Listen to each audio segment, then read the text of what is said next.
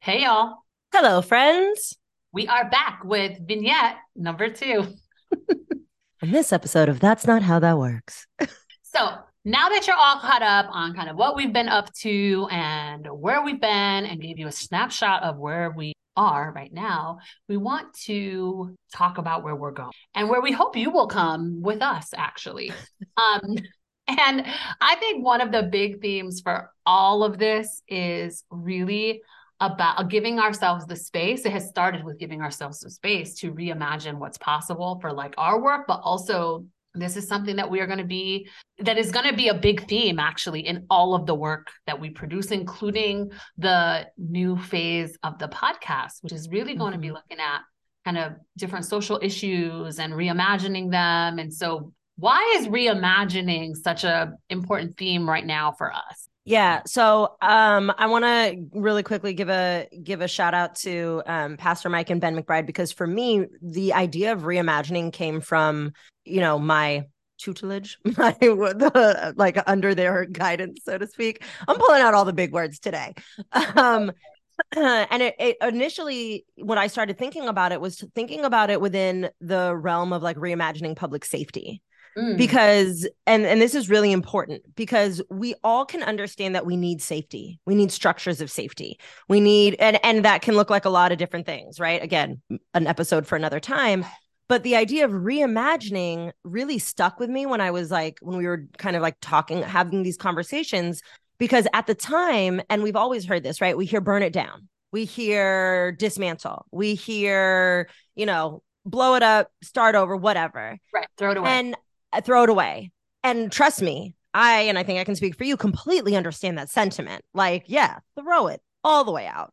But, and also, like, that's not realistic, That's not how that because works. Is that's that what you're not how trying that to say? works. Yes, that is not how that works. We have to reimagine what goes in its place, right? And unfortunately, we can't just throw it out until we have something to stand in its place, right? Like, if we threw away the subway system without a solution for public transportation, that causes a lot more harm and damage and negative ripple effects than if we actually were just very conscientious, came together, and brain trusted this reimagining of what could be, right? So instead of demolishing a home and then you ain't got nowhere to live and then you just got to build a new one on top, it's really going in and rehabbing, taking the pieces that are still good, the pieces that we don't like, the pieces that maybe we need to renovate, not just renovate, but like aesthetically update, and moving forward in that way. We have a goal in mind, and we'll talk about this more in the next episode of like, or vignette rather, of like liberation. But we have to start being very intentional and like in rethinking what it looks like to get there, and really like playing Jenga with the existing system. This was something that was really hard for me to say out loud, right? Especially over the last couple years or the last year specifically, because we have been in such a climate culturally where it's tough to ask hard questions. And there's a lot of kind of expectation that people just know how to get it right or know what the quote unquote right thing is or the wrong thing is, to the point that people are just even afraid to ask questions and do like and critique things and expand the way they're looking at things. And I think certainly for me, and again, like we have talked about this a lot, a big part of our work is about having difficult conversations. And so putting that on our plate as we take on this next phase of our work, I think is really exciting.